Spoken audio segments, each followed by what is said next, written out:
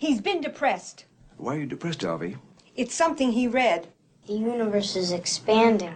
The universe is expanding? Well, the universe is everything, and if it's expanding, someday it will break apart, and that will be the end of everything.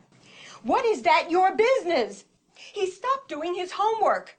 What's the point? What has the universe got to do with it? You're here in Brooklyn. Brooklyn is not expanding. What's it all about?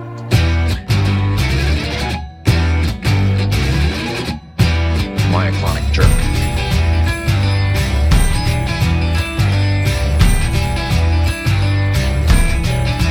Myoclonic jerk.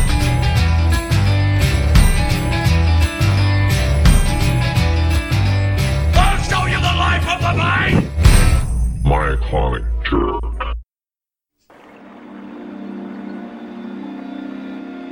Once I dreamt I was taking photographs of a guy playing guitar. It felt like they were coming out great. I was using an old camera and looking forward to seeing the pictures when they developed. I thought, maybe one will be the cover of his next album. Then I woke up. I don't know who he was supposed to be, but that musician is never going to have an album. He was a figment of my imagination. Same goes for the camera and the film and those pictures. They'll never be developed. As I woke up and realized this, I felt a sense of loss. I'd been looking forward to something that I'll never get to see. But then a thought came to me. Really, in the sweep of time, were the dream pictures all that different from real ones? The real ones will eventually disappear just like those wisps in my head. Everything goes. Even all the stuff that feels permanent. Even Shakespeare. Even all your files that you have backed up on an external drive. Even the marble headstones that name our lost loved ones. This isn't news. We all know it. One day everything will go poof. All our museums and libraries and monuments, everything we made and everything we figured out, gone. I was out with my family and my brothers and I were talking about games we play on our iPhones.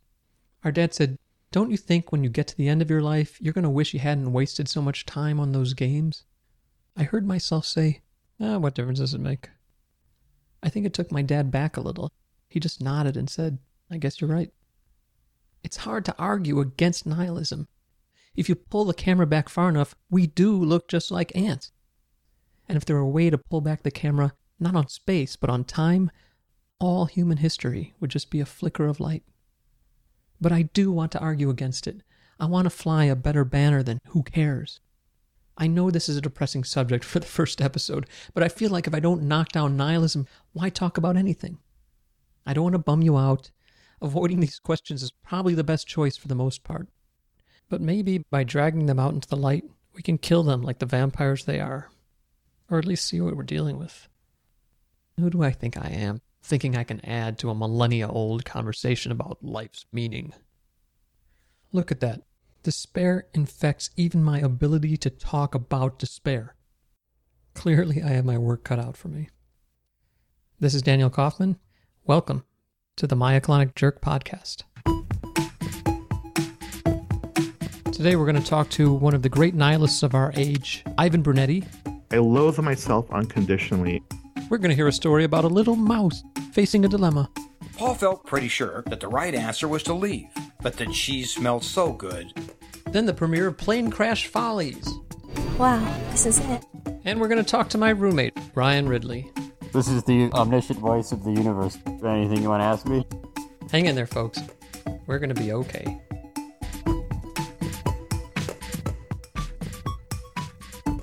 No show about nihilism would be complete without Ivan Brunetti. Ivan is an award-winning cartoonist and one of the foremost nihilists of our day. His work has appeared in The New Yorker, but he's best known for his comic Schizo, the first 3 issues of which were collected into a book called Misery Loves Comedy. Ivan's work is brutally dark, but it's also honest, smart, heartbreaking, and very funny.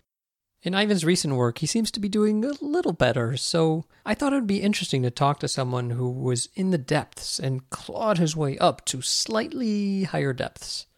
Now, a podcast can't do justice to Ivan's gorgeous comics, which I urge you to check out on your own. But for now, here's actor Mike Wood performing a short Schizo medley. It starts with the slightest of provocations.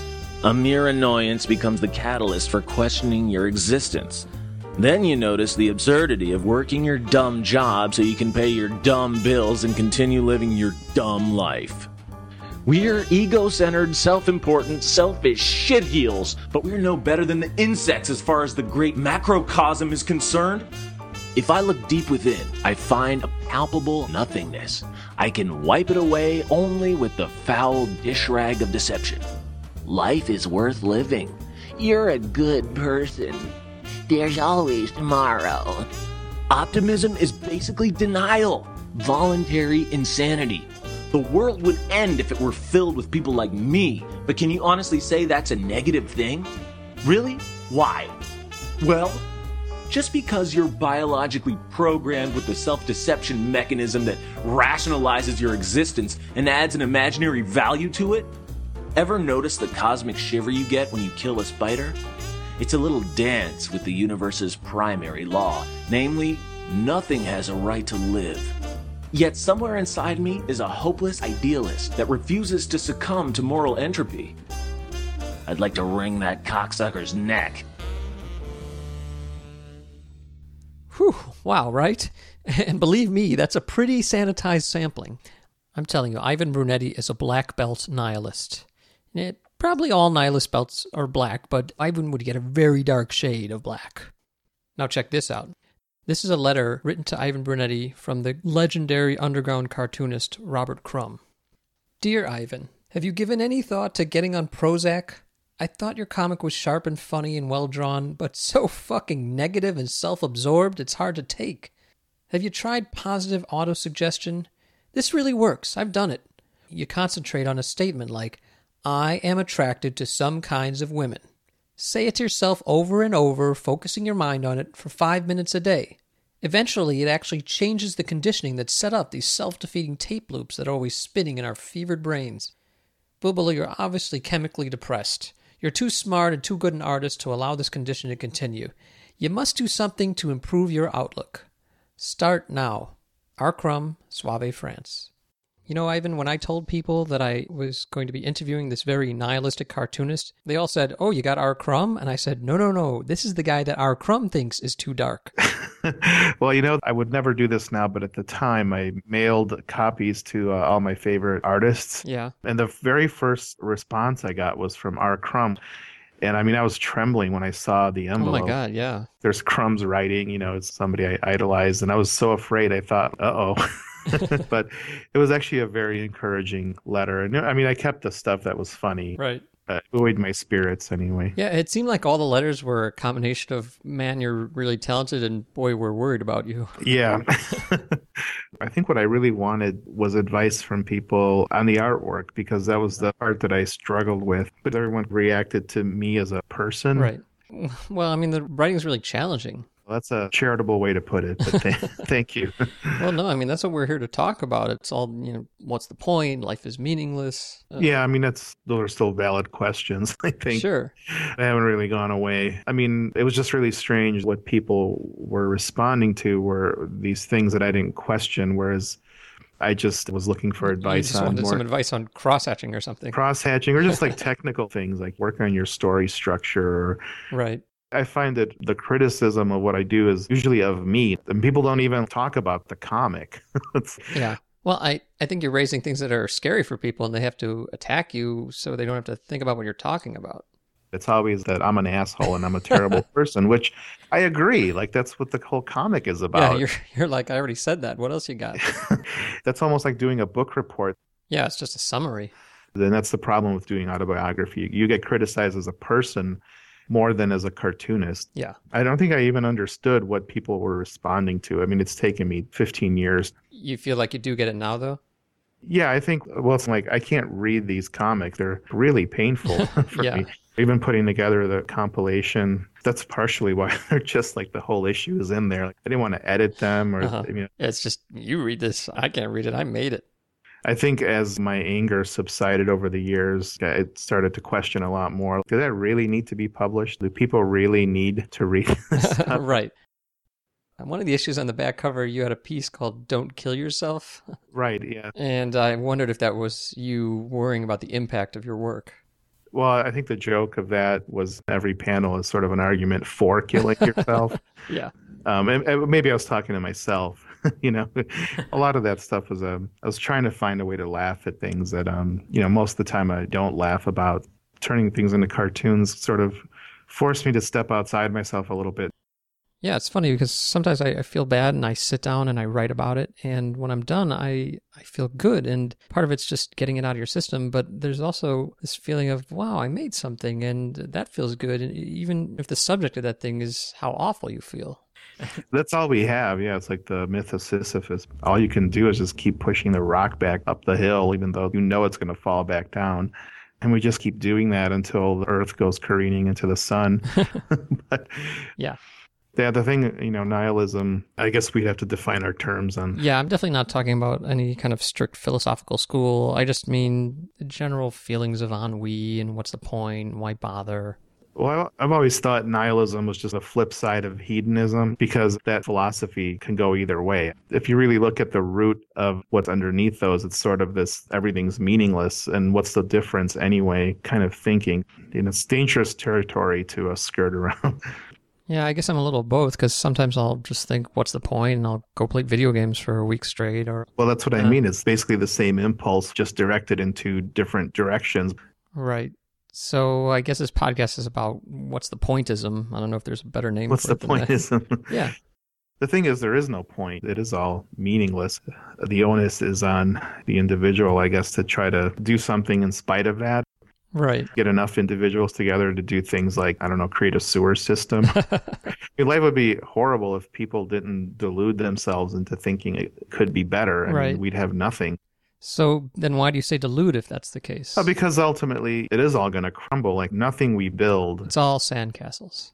Yeah, planet Earth is not going to last forever. So just knowing that would seem to invalidate everything we do. Why build something that's... Well, but people do actually make literal sandcastles.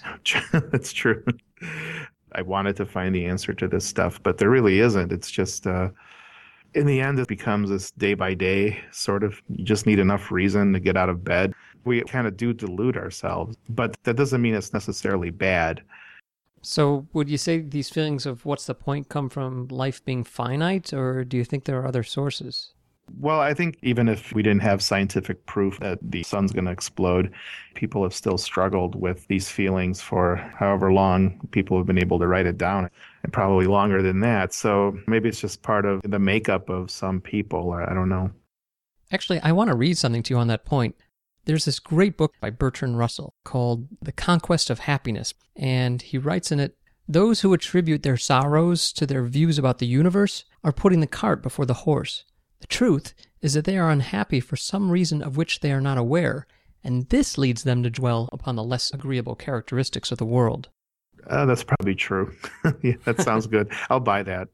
Is it even possible to separate out depression from this intellectual inquiry we're having? I don't know. I wonder if it is. I don't know if we could really separate one's individual psyche or chemical makeup or... But the books, as emotional and sad and angry as they are, it seems like you're making a lot of purely intellectual arguments. Yeah, because I was so angry that I was blind to my own anger, and I felt this need to intellectually justify all my opinions, but I could not look at the emotional underpinning.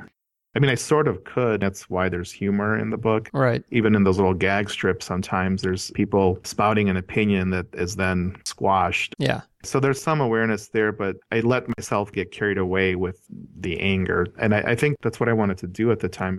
Yeah, and this is the stuff that everybody's trying to bury or not even admit to themselves. Or at least some people. that have it. The 3,000 people that bought the book, I guess. You were talking about those gag strips and the truth they reveal, and one of my favorites, there's a guy, and he keeps saying, I want to die, and in the last panel, a guy points a gun at him and says, stick him up, and he says, please don't kill me. Right. I felt like that one's pretty deep, actually, and it comments on everything else. Yeah, that kind of not invalidates the whole book, but it gives you a way to understand all the other stuff. Yeah, so it just reduces 172 pages to 4 panels. Yeah, and the conclusion of that is what? That you like to be dark in the abstract, but you want to live too, or? Well, if somebody puts a gun to your head, there's a biological survival instinct where your first thought's going to be, don't kill me. We have this nervous system that keeps our body alive. It's kind of against our will. It's like this other thing controlling stuff. It just wants to live. Sure. People that actually kill themselves, like it's really hard. Somehow that survival instinct failed them because I mean, it's pretty strong. Back in the caveman days, the ones who didn't have that just killed themselves successfully and stopped reproducing. Yeah, or I just can't run from this tiger. Yeah. I just do your worst, tiger. I'm out of breath. Okay, go ahead. And then you. Yeah, no babies from that guy. And it's kind of amazing how little our conscious mind has to do with any of our existence. And we think we have all this control, and it's really just these biological systems that are just keeping your assemblage of flesh and bones and fluids together. And every person is just like this tube. We need to be fed, and then we defecate, and we just keep going like worms. But you're not reducing us to that. You're just saying that's a factor, right? No, I am reducing us to that. Come on. I know you love the Peanuts, and you don't really believe that Charles Schultz is just a tube. Sure he is. We all are on some level, yeah. Well, right, on some level. But the tube definition doesn't do anything to explain your art or Charles Schultz's art. The entire history of life on Earth, it's just one organism, one tiny little thing that didn't want to die. And so it just kept replicating, and you think of like evolution, and now we're all these different things, and we're all these little tubes, every single organism. And all we really are is just one tiny, tiny microorganism that found a way to keep itself going. And like all of life, it's just that, even though we like to think we're individuals. And that view can be really comforting or really painful. It's just very strange. We all carry that little piece of DNA. It just didn't want to die, and so it became every single living thing. They should make a monument to that strand of DNA or whatever it is. So you and all those critics that annoy you and, I don't know, Glenn Beck, we're all me, we're all the same? We're all that thing that just, and then it just became all these separate things, but it's really just one thing. I don't want to be Glenn Beck. Like, unfortunately, yeah, we belong to the same species, technically. Yeah, technically. I'm going to do a terrific show today, and I'm going to help people because I'm good enough, I'm smart enough, and doggone it, people like me. So I guess you haven't completely conquered your depression, but it's clear from the last volume of Schizo that you've made a lot of progress. How did you do it? I think I just worked really hard at it. It's been a real struggle. I still go through really deep depressions to the point of going to the hospital and things like that. I don't know. I mean, most of the time I just try really hard to make a choice at any given moment that's not going to be completely self-destructive. And little by little, I'm able to make more of those choices. Uh-huh. Another thing that's helped is I actually found a good therapist. Yeah, it's hard to find good ones. Well, psychoanalysis was not really helpful for me because it was a lot of what I do anyway, which is analyze. Right. I've eventually found somebody that gives me day-to-day advice. It's actually not that different from Crumb's advice, the positive autosuggestion. Uh-huh. It's kind of the same idea in that the way you look at your life, the words you use are kind of important, and you can say things to yourself that you don't necessarily believe, but just... It helps, yeah. And, I've come to hate that Stuart Smalley routine because saying positive things to yourself can actually be helpful. But, I think of Stuart Smalley and I feel like an idiot. Right. Well, because there are some people that shouldn't be saying positive things to themselves. They should be a lot harder on themselves. Yeah. It's helpful for people that are by nature really hard on themselves to sometimes acknowledge that maybe they did do something good or even accept praise from somebody. Like I have a lot of issues with that. I just don't ever believe it. And, right. Yeah, I don't have the answer to anything. I pretty much loathe myself. I loathe myself unconditionally, and it's very difficult to have anything positive sink in. Yeah. I think that's just from growing up, never hearing a positive comment. Right. Well, it goes back to that Bertrand Russell quote we started with, that there's an emotional source for all this. Yeah, there is. Yeah. But if you say something to yourself, eventually you can sort of accept it, sort of like it goes back to that there's a point to life. I don't believe that, but I can say that to myself, like there is a point to drawing or making something. And if I keep saying that and actually doing that, it changes your view. Like you've made something, it makes you feel a lot less like putting your head in the oven. Yeah. Actually, the best advice she has, which is advice I've gotten from friends or artists that are successful, is to just keep working even though you feel miserable. I have this mythology in my mind that I feel so miserable, I have to wait till I snap out of this and then I can draw. And then you feel worse you didn't draw that day, and then you're even more miserable. Exactly, just sort of snowballs. And this is hard to actually do. You have to kind of believe that the next day you'll feel better that you did something. But it's kind of like having faith that that will happen because you don't believe it at the time.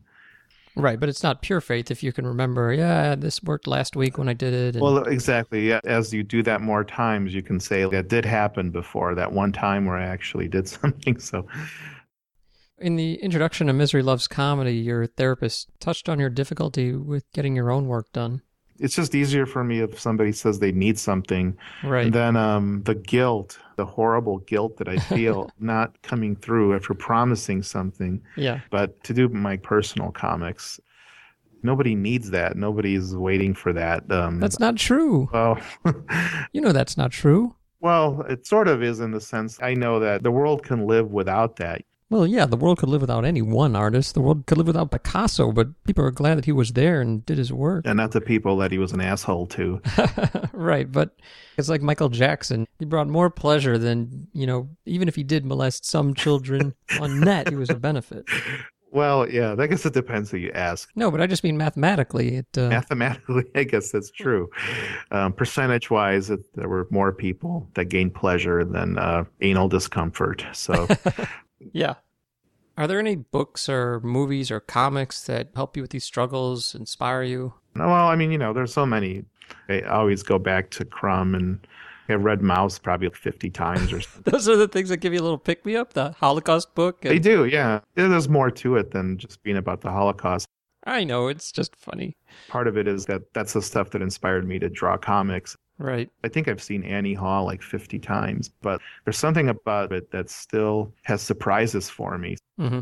When I look at my go-to stuff, I think if I go back to this, I'll enjoy it. There's a certain comfort to the familiarity, but also the newness. There's always something to discover. And I think it means that you have to open yourself up to, as an artist, making something that you lose a little bit of control over. And as you work on it, it takes on a life of its own and you try to rein it in. That's the best you can do.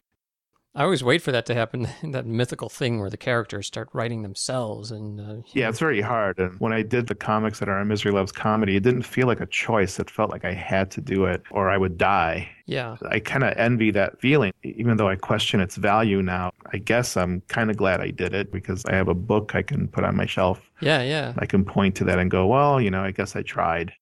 Yeah, I also feel less of that urgency lately, and we're about the same age, and I wonder, is it a midlife crisis thing where we're starting to see the end and wonder what's the point and we're getting back to that? Or is it just that we physically have less energy because we're older? It's all of those things. Yeah. I mean, the way I see it is, like on iTunes, you can choose to look at the time elapsed. Yeah. So I think like for a lot of my life, I looked at everything like that it could go on forever. Yeah, or even definitely. though like in the back of your mind, well, that song has to end sometime. Yeah, especially when you hit the milestones, you really realize, wow, I'm really on a finite path here. Well, in the last year or two, I stopped seeing the time elapsed and I'm seeing the time remaining. Right. So you know exactly now how long the song is going to last. And there's only like 1 minute and 48 seconds left. 47, 46. Right. I better stop thinking about this. 42. Yeah, exactly. And maybe that's, what a midlife crisis is. There's some kind of shift that happens where there's a panic like, well, you better get something finished. Yeah, and when you see the end coming, it can make everything seem more urgent or much less. Yeah, you find yourself having to make these choices. What do I do? Like, I'm not going to learn to play bass guitar or something. Yeah, whereas 20 years ago, we might have said, I might do that at some point. Yeah, exactly. And then you think, like, maybe that's not the best use of my time. Right. And then you have to decide, like, what would be. And these choices just take on a greater immediacy, and it's kind of scary. Yeah. So yeah, that's why I felt like 40 was a really big... That was a terrible birthday. Yeah, it really is, because as it's coming, you have this number on the horizon, 40, and it's causing all this anxiety, but what you don't realize is it's really protecting you, because once you hit 40, the number's not there anymore. It's just death is on the horizon. Yeah, exactly. Just there's this sort of shift that happens. You could see how guys do stupid things all of a sudden. Cheat on their wives. Yeah, and I'm going to buy a motorcycle and grow a ponytail, and you're just too old. So you haven't done anything crazy like that? No. Luckily, I overthink everything, so I talk myself out of pretty much everything. I think if you've had any bipolar issues in your life, you're always dealing with basically what is a midlife crisis. So when you actually get to that age, you're really well prepared. Right. You've been practicing. Yeah, your whole life has kind of been a midlife crisis. Right. Just the first year and the last year, okay, and the rest of it's midlife crisis. So you have a little more perspective because you've dealt with it. Yeah. Whereas I think for people that haven't had mania or really bad depression and crashing, like if you've never had that happen before and all of a sudden it happens, you can make some really bad decisions. Right. You're sort of used to it. I've been making those bad decisions my whole life. So, I could just see like this is just it again. I heard about this study that says depression peaks in the mid-40s and then declines. And the theory was that this is the time when people take stock in their lives, and up until then they're holding on to their dreams and feeling dissatisfied. And then at this point, they look around and say, this is my life, this is it. And they accept it for what it is. And then they start to feel better. I think that makes sense, unless you do something stupid like leave your family or whatever. And yeah. If you don't do that, you will take stock of your life and then come to some sort of acceptance. And I think probably you do calm down. And I feel like I'm kind of in the middle of that right now, which is why I want to take a month or two just trying to see what do I really want to pursue creatively. Now, if we cut to you in 3 weeks, are you just going to be on your couch watching TV? You could probably cut to this evening for that. Usually when I get depressed, I don't enjoy anything. I just stare at the wall the way a junkie stares at the wall a whole day. We all have our ways of numbing, when we feel down, but those don't even work for you, whether it be TV or drugs or alcohol. I've tried to avoid alcohol and drugs because I know that if I go down that path, I will not have any self-control whatsoever. You're such a bad alcoholic that you'll never drink. Yeah. So you have no numbing strategies. You just suffer when you suffer. Well, when it's mild, I can maybe watch a movie, but it's generally been better. I mean, I'm also married now, and it's a lot harder to indulge your depression. Right. Someone's like, come on, get up. Well, you realize you're making other people just as miserable as you are. For their sake, you have to be a little happy. Yeah, or at least pretend. I have a dog, which is a much lighter version of that, but it helps to just have some other living thing depending on you. I got to go out and take a walk now. That's very true. For a long time, I depended on my cats. I got to get up. I have to feed the cats. Yeah. Like, even if I wanted to destroy my life, I would just think, yeah, but I got to take the cat to the no-kill shelter first. Then I can blow my head off. Right. It's like the 7-day waiting period before buying a hand. Yeah. Luckily, they have that, actually, because otherwise it'd be so easy. There are days. Well, there's just enough time where you're like, that's just stupid. Too much hassle. I also just can't imagine the person having to clean up the mess after you kill yourself. Yeah, I feel like if you're going to do it, in a bathtub is the more polite way. I guess. Even that's horrible, though. I don't know what would be good. I guess you could jump in a lake or something, tie some heavy weight to your leg. Oh, wait, I'm doing this podcast to help me get over my nihilism, not to get good suicide tips. There's all kinds of things you could do. I guess if you stand by a lake and blow your head off and just fall in there, there's probably not anything to mop up for anybody, but your body's going to wash up and somebody still has to... They're going to find that ugly corpse and be scarred by it. Yeah, it's smelling horrible. I just think about stuff like that. Some poor person is just going to have to clean this, and I just feel bad for them. And that's just enough to kind of talk yourself out of it. You just need a few seconds sometimes. That's the secret. If you ran a suicide hotline, you'd say, think of the cleanup crew. Think of it's really hard when you are feeling completely nihilistic. You will stop thinking that the things you do are going to affect anybody. Right. You're pretty far gone when that doesn't enter your mind anymore. And then that's the point where you kind of have to call the hospital. Yeah. So that was a positive thing I just said, right? I just encourage people. Call the hospital. Call the hospital and deal with it. Keep on the sunny side, always on the sunny side. Keep on the sunny side of life. It will help us every day. It will brighten all the way. If we'll keep on the sunny side of life.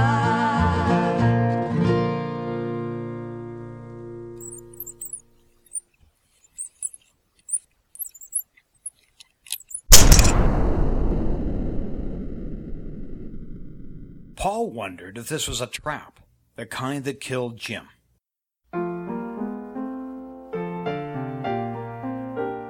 Paul had a friend named Jim who got his head crushed going for cheese in a trap. What was in it for the big people who set up tricks like that? What kind of sickness could cause such cruelty? Paul had only heard about Jim. He didn't see for himself and was glad of it, but he had involuntarily constructed a mental picture. Someone was kind enough to let him know that one of Jim's eyes had popped out. Paul shuddered for his poor friend, and at the thought that he'd been through the same spot only 2 days before. So Paul had got his smarts the way most do. From experience, it didn't kill him. This idea provoked a conversation among several of the mice. An old one said, "The best lessons kill you. The greatest insights come in those final moments, surely." "Surely," said another. "But of what use are they then?" "No use." "No, good food and a dead mouth." "Better to be dumb for a lifetime than wise for an instant, right?" "That's what most of us choose anyway." "Well, we all get the final moment eventually. Why rush it?" "Not if you sleep through it." "I'll take my chances of that. I'll count myself lucky to avoid wisdom as long as possible." "Quite so, indeed."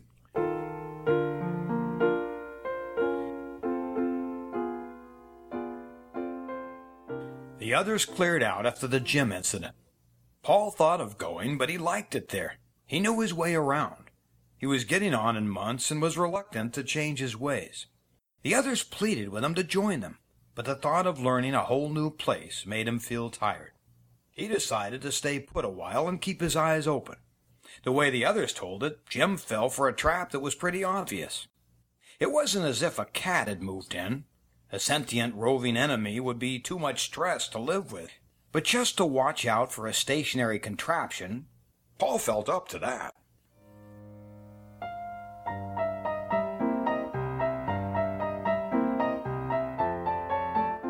But the days alone went slowly. Paul missed the group. He couldn't join them now because he had no idea where they went. They were gone as Jim. Paul felt stupid for choosing the familiarity of place over the familiarity of people. The house seemed vast and empty now. Of course, the big ones were still there, and they seemed bigger too. Sure enough, one night Paul came upon what might be a trap. At first, he only noticed the cheese. He smelled it a long way off and was moving to it eagerly when something made him slow down. Just a sense of dread that he felt before he consciously perceived the trap around the cheese. When he did, he examined it, taking fairly wide circles and very gingerly shrinking them. He couldn't figure how it worked, but he sensed its coiled-up energy, its desire to be in another state, closed, at rest. If this was the kind of thing that took out Jim, Paul could understand both how Jim fell for it and how the others could see the trap as obvious after the fact.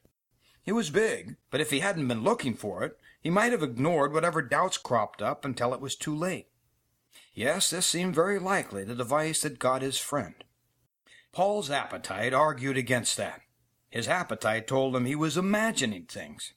His appetite pointed out how good the cheese smelled, and how good it would taste, and how well it would serve to fill the emptiness, scratching a bigger and bigger space inside him. Paul sat there frozen in this internal disagreement.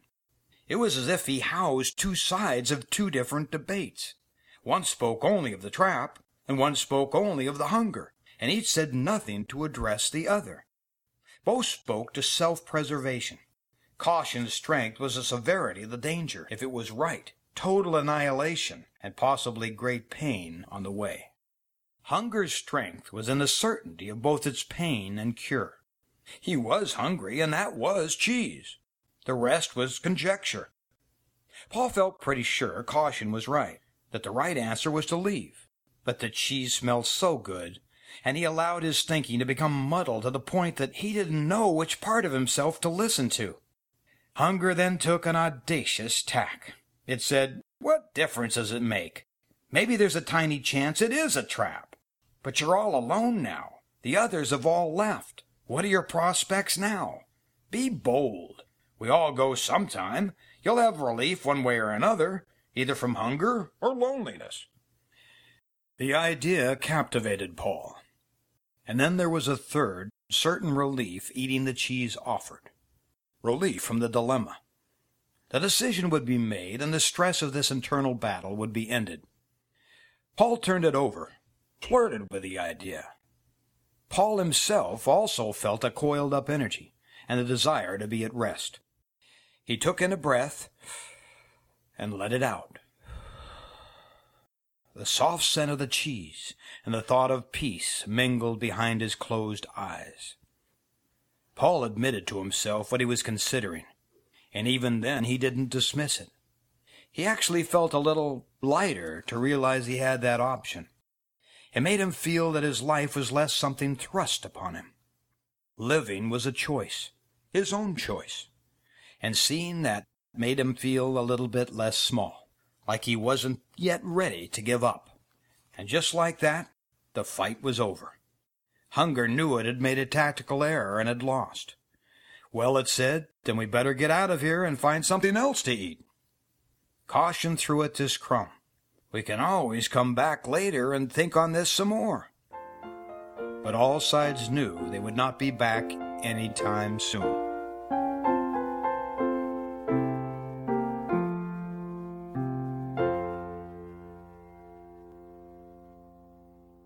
Take it away, Andy Breckman. I don't want to mow this lawn. This planet that we're living on someday will blow up and be gone. I read it in a book.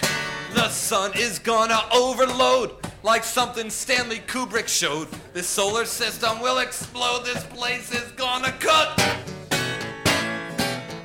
Them Jesus freaks will be digging the show. Their bags will be packed up, be ready to go. They'll say, nah, we told you so. Them Jesus freaks, they're gonna be real mad. On that big, bright, beautiful, sunny day, they realize they've been had. I say, we will all be equal in the end. On that day, the Big Bang comes again. The big blue sea is gonna roast, gonna burn just like some piece of toast. They're gonna be fried fish from coast to coast. On that day, the Big Bang comes again. And on that day, no one will give a damn how many children died in Vietnam. Or if Armstrong ever walked the moon. Or if Hiroshima ever went kaboom. Or if Oswald ever made the news. Or if Hitler ever took 6 million Jews. Or if Lucky Lindy ever made Paris. Or if Britannia ever ruled the sea. Or if Jesus Christ was ever born. Or if I ever mowed the lawn. Do-do-do-do-do-do won't make no difference when we're gone. No, I don't wanna mow the lawn. Happy Halloween, all of you. Thanks. When I some glad morning, Lord, I'll fly away. And now, ladies and gentlemen, it's time for Plane Crash Follies, with a new cast of characters each and every episode. We take you now, as always, to the interior of a commercial airliner that is plummeting to a terrible end.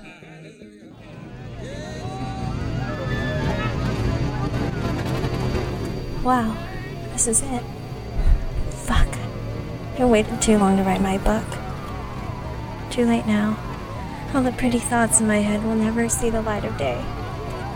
Oh well.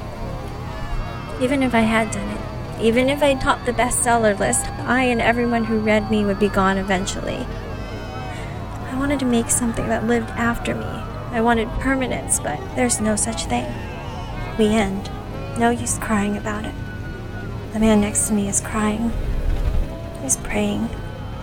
Everybody scrambles for meaning, but permanence is not meaning. Meaning needs an end.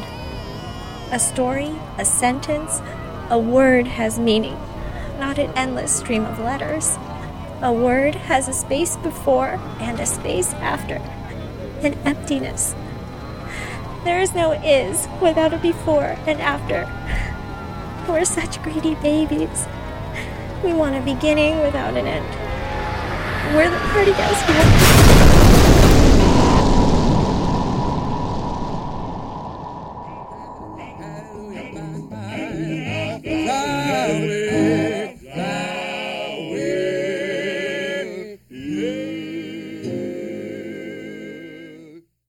Well, you guys have really hung in there, and I think you deserve a treat. You may know our next guest from the world-famous Grandma's Virginity podcast. He's a very funny guy. He writes for TV. Just last year, he didn't have all this great stuff going on, and he was pretty depressed. So I think he'd be good for this episode. And we're going to talk to him every episode because we live in the same house. So without further ado, please welcome my good friend and yours, Ryan Ridley. Hey, why are we here, Ryan? Why are we here? Yeah, what's the point of for us this talking? podcast? Yeah, well, why should we? You tell me. It's your podcast. Well, that's what the whole podcast is for, is figuring out why bother do anything. What else would you do right now? There's a lot of good TV on. It's a silly question. It's like asking a lion in the savannah why it hunts gazelles. Sitting there and watching TV all day, drinking a beer. Going to some, man. That wouldn't... That's the best. Yeah, no, that's miserable to me. I see you drinking a lot of beer, watching a decent amount of TV. Not really. You don't look miserable. I do that a couple hours a night, maybe. You're trying to be cute, but seriously. Oh, I can't be cute? When you're talking about this, no. I like to be in the mix. I like to feel like I'm getting up every day and I'm working towards something and I'm fighting these little battles. So you don't really have to figure out why bother, because you just want to. Yeah. And so this whole discussion about pointlessness is pointless to your way of thinking. Well, the fact that I came in here to record this, it means that I'd rather be doing this than continuing to sleep. Right. Because this is going to go out into the world and hopefully be heard by a few people. Few? Look, let's be realistic. Hey! You know, there might be lots of people. Oh, well, hopefully. You know, leapfrog your podcast with my podcast. And you'll be looking at my podcast's ass. All right, well. Yeah, that's my goal. You're the dragon I'm slaying. Yeah. You're the gazelle. And I'm the lion. That's what you need to think. And I'm using you to slay yourself. That's not the first time that tack has been taken. Wow, well then I guess we have nothing to talk about. It's clear. Yeah. Get out there, everybody. Go make some money. Go make some art. Go dancing. Go fucking, drinking. But I know in your life there have been times where you felt like it's all meaningless and why bother. And let me talk to that guy for a minute. We're talking about last year? Oh, who's that? Hey, Dan, it's Ryan. Oh, it's Depressed Ryan. Happy Ryan, get up. Let Depressed Ryan sit down. Excuse me. Hey, Depressed Ryan. Hey. So, how are you feeling about life? It's terrible. You know, Happy Ryan was just sitting here saying that you should just get out there and do stuff. Be like a lion. It's easy for him to say. He's not living in his aunt and uncle's guest bedroom. Why don't you just feel happy that you have a loving aunt and uncle that give you Because I'm 33 years old. It's pathetic. I've got no money. I've got no opportunities in life. You don't have opportunities? Doesn't feel like it. Well, I have nothing to show for myself. Not yet, but isn't that an argument for making an effort? And it just feels like I suck. It feels like I'm never going to get anywhere. So I mean, some people have dreams, and it's a lie. You're never going to accomplish your dreams. And, frankly, why shouldn't I just kill myself? All right, you're bumming me out. Get out of here. Go. Happy Ryan. Hey. Oof, yeah. That guy was a bummer. Well, he doesn't know. He's living in 2009. Maybe this nihilism idea comes out of just poor self-esteem, a lack of hope. I think so. You feel what's the point when you don't expect anything good to happen? If you expect good things to happen, that's the point. So you're optimistic. Well, that's what drives religious people. They're thinking that something good's going to happen. Right. If you believe that you're going to have a heaven somewhere in your future, whether it's finding the love of your life or getting your dream job or accomplishing some great goal. But in the end, you don't get the happy ending. When I was religious, a rabbi told me that some people in life on their deathbeds are granted the gift of realizing how everything made sense. Right. And you lie in your deathbed, hopefully you're not being eaten by a shark or something. Right. That'd be pretty impressive if you could have that clarity then, while you're getting eaten by the shark. Well, I think at some point when you realize, okay, I'm not going to be one of these surfers who tells the story in the news about losing an arm. I'm just going to be shark poop. Yeah, so when you get that clarity in your deathbed, you go, look, I made a lot of mistakes and a lot of bad shit happened, but you know what? I strove and I tried and I accomplished, and a lot of that was a little disappointing, but at least I did it. I got here. I got an okay marriage and had a couple okay kids. No, I'm saying you look back, you know what? I at least played the game. Yeah. You know, at least I didn't whine and cry and lie in the bench. Hey, that seemed like it directed at me a little bit. No, it was directed at anybody who succumbs to nihilism. Huh. So you'd say all the nihilists out there, all the people struggle, quit being big babies. Yeah, but I'm talking to myself, too. I'm talking to humanity. I'm talking to the universe. But anyone else who struggles with this stuff, man up. Or whatever up. Or woman up. Yeah, lion up. If you're a lion. Any lions out there listening to this podcast? Jesus, man. You don't want to be like in the Matrix, the battery who's just plugged up to a machine. Yeah. You want to be like Neo, facing the shit. Better to be in the mix, fight a little bit. Yeah. You just got to go, oh my God, I have to pull myself out of this hole. So now you're out of the hole. Barely. Oh, here we go. I mean, I wrote one TV episode. Yay! Everybody check it out. The finale of Blue Mountain State. Yeah, on by Spike Ryan TV. Ridley. If you like this conversation, tune into Spike TV. There's a lot of overlap. But there's plenty of people in this business that write one episode of a TV show and then disappear forever. Yeah. And I'm like, I can't let that happen. Right. I can never get to the point I was last year, to the point of that version of me that you brought into, hey, buddy, that you brought in. No, to don't talk, come back. Stay that out. you brought in to talk to. I can't go back there. Yeah. I can't live like that. And as much as you sometimes joke about this idea, like I don't care about any of my friends, it insults me on a deep level because I do. Yeah. I want to be someone who, if I have any sort of power to help my friends, I would give it to them. I'm helping you right now. That's right. You know? Thank you, Ryan, for gracing us with your presence. You're welcome. Aren't we lucky to have him? Look, it could have been me or it could have been a loaf of bread. What's the point? Oh, we switched roles? No, you convinced me. Let's switch roles. Let me talk to Sad Ryan again. Hello? Hey, Sad Ryan. Yeah. I don't know. I think you should buck up. I've been talking to Happy Ryan. That's you in the future. And Me in the future. Well, a possible future.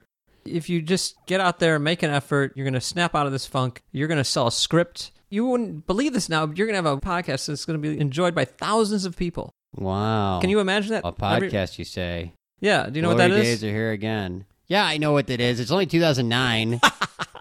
Well, I just wanted to, I didn't know if you had an iPod or anything. I got an iPod. Well, he still has the same. This is 2010, Ryan. He still has the same iPod I have, apparently. But hopefully, I'll have upgraded by. His is a little newer. No, we have the same iPod. I know, but in 2009, it's pretty nice. Yeah, that's true.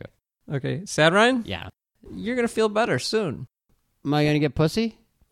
This is a family podcast. But yes, you will get lady love. This is 2010, Ryan. Not as of yet. That's not true. Everybody, don't feel bad for him. He's doing okay. Don't pretend you're a jerk who wants pussy. You want to find love. You want. I know. I was being ironic. Partner. 2009, Ryan, is ironic. Oh, I didn't even know which one I was talking to anymore. Yeah, that's 2009, Ryan. No, you said, excuse me, this is 2010. This is very confusing. No. Imagine how a listener feels. All right, well, I appreciate it. Thank you, 2010 version of me. No, don't touch. What just happened? It was the paradox of... This is the omniscient voice of the universe talking now. Oh, man. Yeah. I'm glad we have you here. Anything you want to ask me? Well, first explain what just... have you ever seen Time Cop? This is explained in Time Cop, but 2009, Ryan... Just for those of us who haven't seen Time Cop. You can't have two people touch each other. You mean you can't have the same person? Well, obviously, yeah. From two different times. I'm all for intimacy and all that. I don't have any weird issues. I'm just saying if it's the same person existing in two different timelines...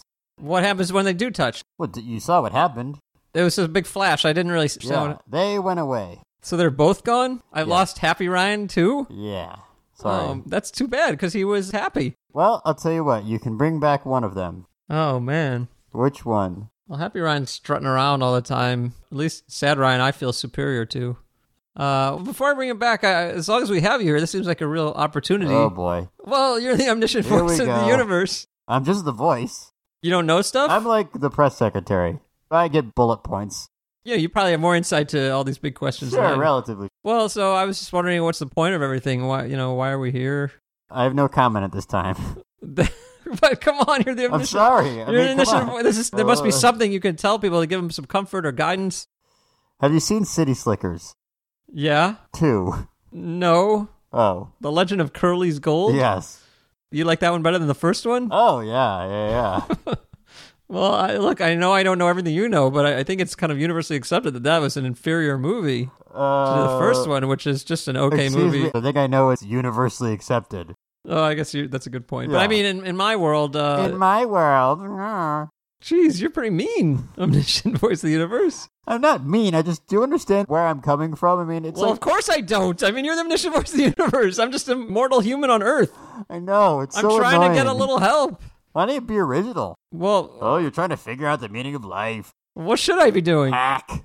Well, I haven't heard that before. Well, what do you tell people?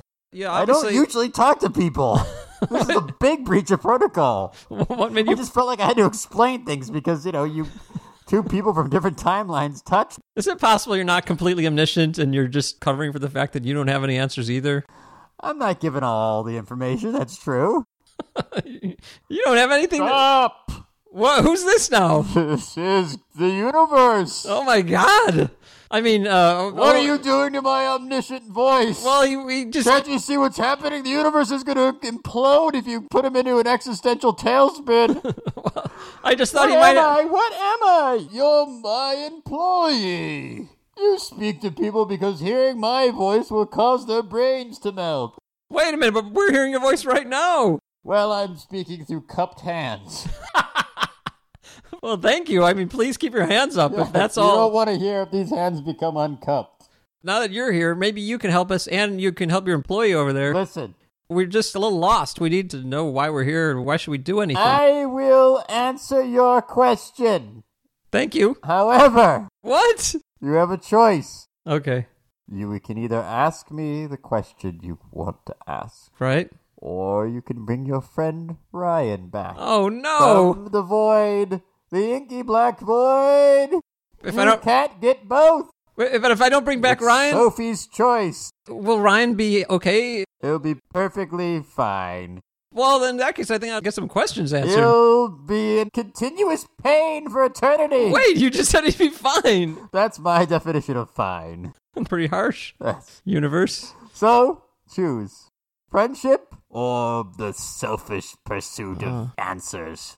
A lot of people would benefit from those answers, but I do like Ryan. I wonder if this is a test. This it's might a test. Oh, it's a... I want my friend back, for sure. Oh my God! Oh my God! Where was I? What happened?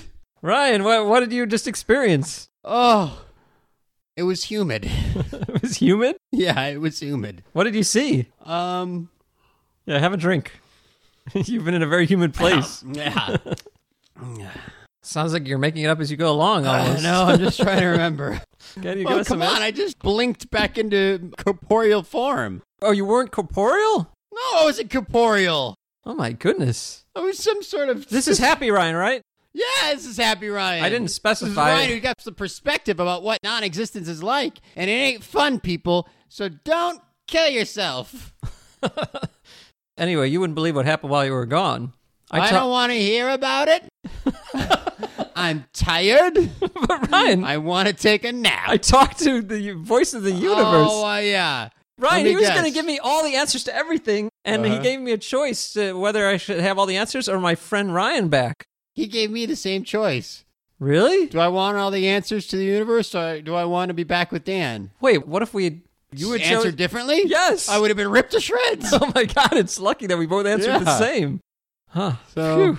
anyway. Well, I don't know. I just thought you'd be a little more grateful that I chose to have you back rather than get all the answers. No, that's pretty cool. I would really like to hear some answers. Look, Dan, of all the good things you've done for me, that's maybe one of the top.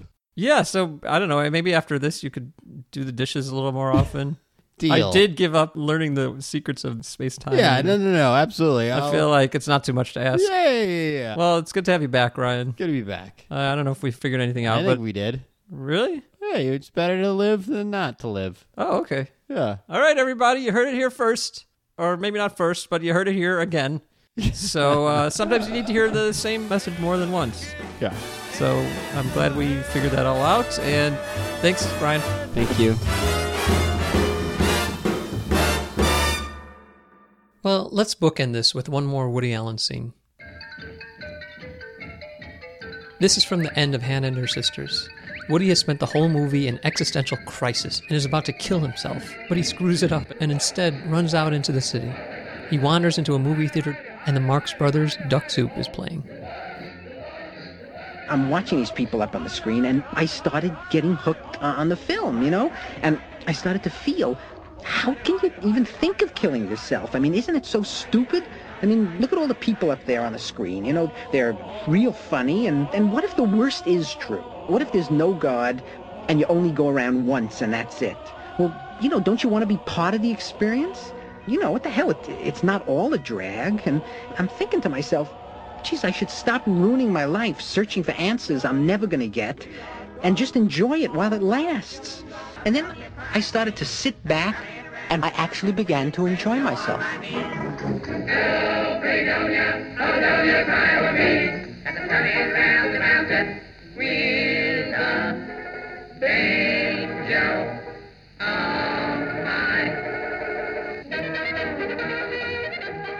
Oh man, I've always loved that scene. And I don't think it's his rebuttal to the universe's expanding bit. I think he sometimes feels one and sometimes the other. It's a struggle. It never ends. I can't pretend otherwise, just to go out on a happy note.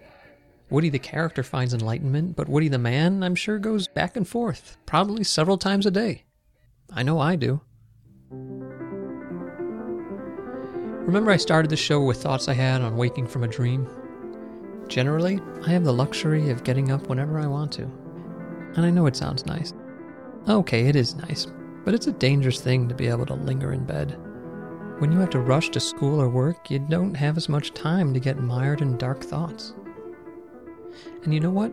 The more I worked on this show, the less nihilistic I felt. I've been too busy, picking out microphones and working with actors and learning editing software. And more than just being occupied and distracted, it feels good to make things. What can I say? Doing this show about nihilism has really cheered me up. Peter DeVries wrote, "The quest for meaning is foredoomed. Human life means nothing. But that is not to say it is not worth living. What does a Debussy arabesque mean? Or a rainbow? Or a rose?" It's come up a few times.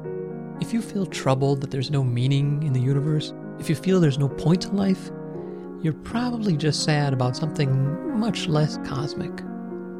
You probably have some personal reasons, and if you don't know what they are, you might want to take a look. I like to imagine all my beliefs are shaped by reason, but one thing reason tells me is that a lot of what I think comes from what I feel. And even people who don't worship the scientific method, whatever they believe, everybody thinks they're realistic. Every religion and philosophy and outlook. Nobody thinks they're warped. Cynics especially love to call themselves realists, as if they don't want to be cynics. I'd love to be cheery, but look around. And then they point to the indisputable half-emptiness of the glass. The universe is a great big Rorschach blot, and how you see it says more about you than life. Yes, nihilism rests on facts that are inarguable. But so does happiness. Happiness. I asked the professors who teach the meaning of life to tell me what is happiness. And I went to famous executives who bossed the work of thousands of men. They all shook their heads and gave me a smile as though I was trying to fool them. And then one Sunday afternoon I wandered out along the Des Plaines River, and I saw a crowd of Hungarians under the trees with their women and children and a keg of beer and an accordion. Carl Sandburg.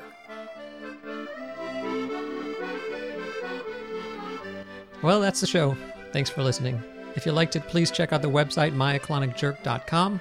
From there you can find us on Facebook and Twitter and get on the mailing list. And more importantly, there is where you're going to find you, because this is just the beginning of the conversation. Send in your thoughts, your stories, your favorite quotes, your favorite songs, anything that has to do with the subject of any show. Our email address is mailbox@myoclonicjerk.com. Thanks so much to everyone who helped with this episode, Ivan Brunetti, Ryan Ridley, and our actors Mike Wood, Larry Roberts, and Eileen Shee. Please subscribe on iTunes. Next episode, beauty. Oh boy. See ya.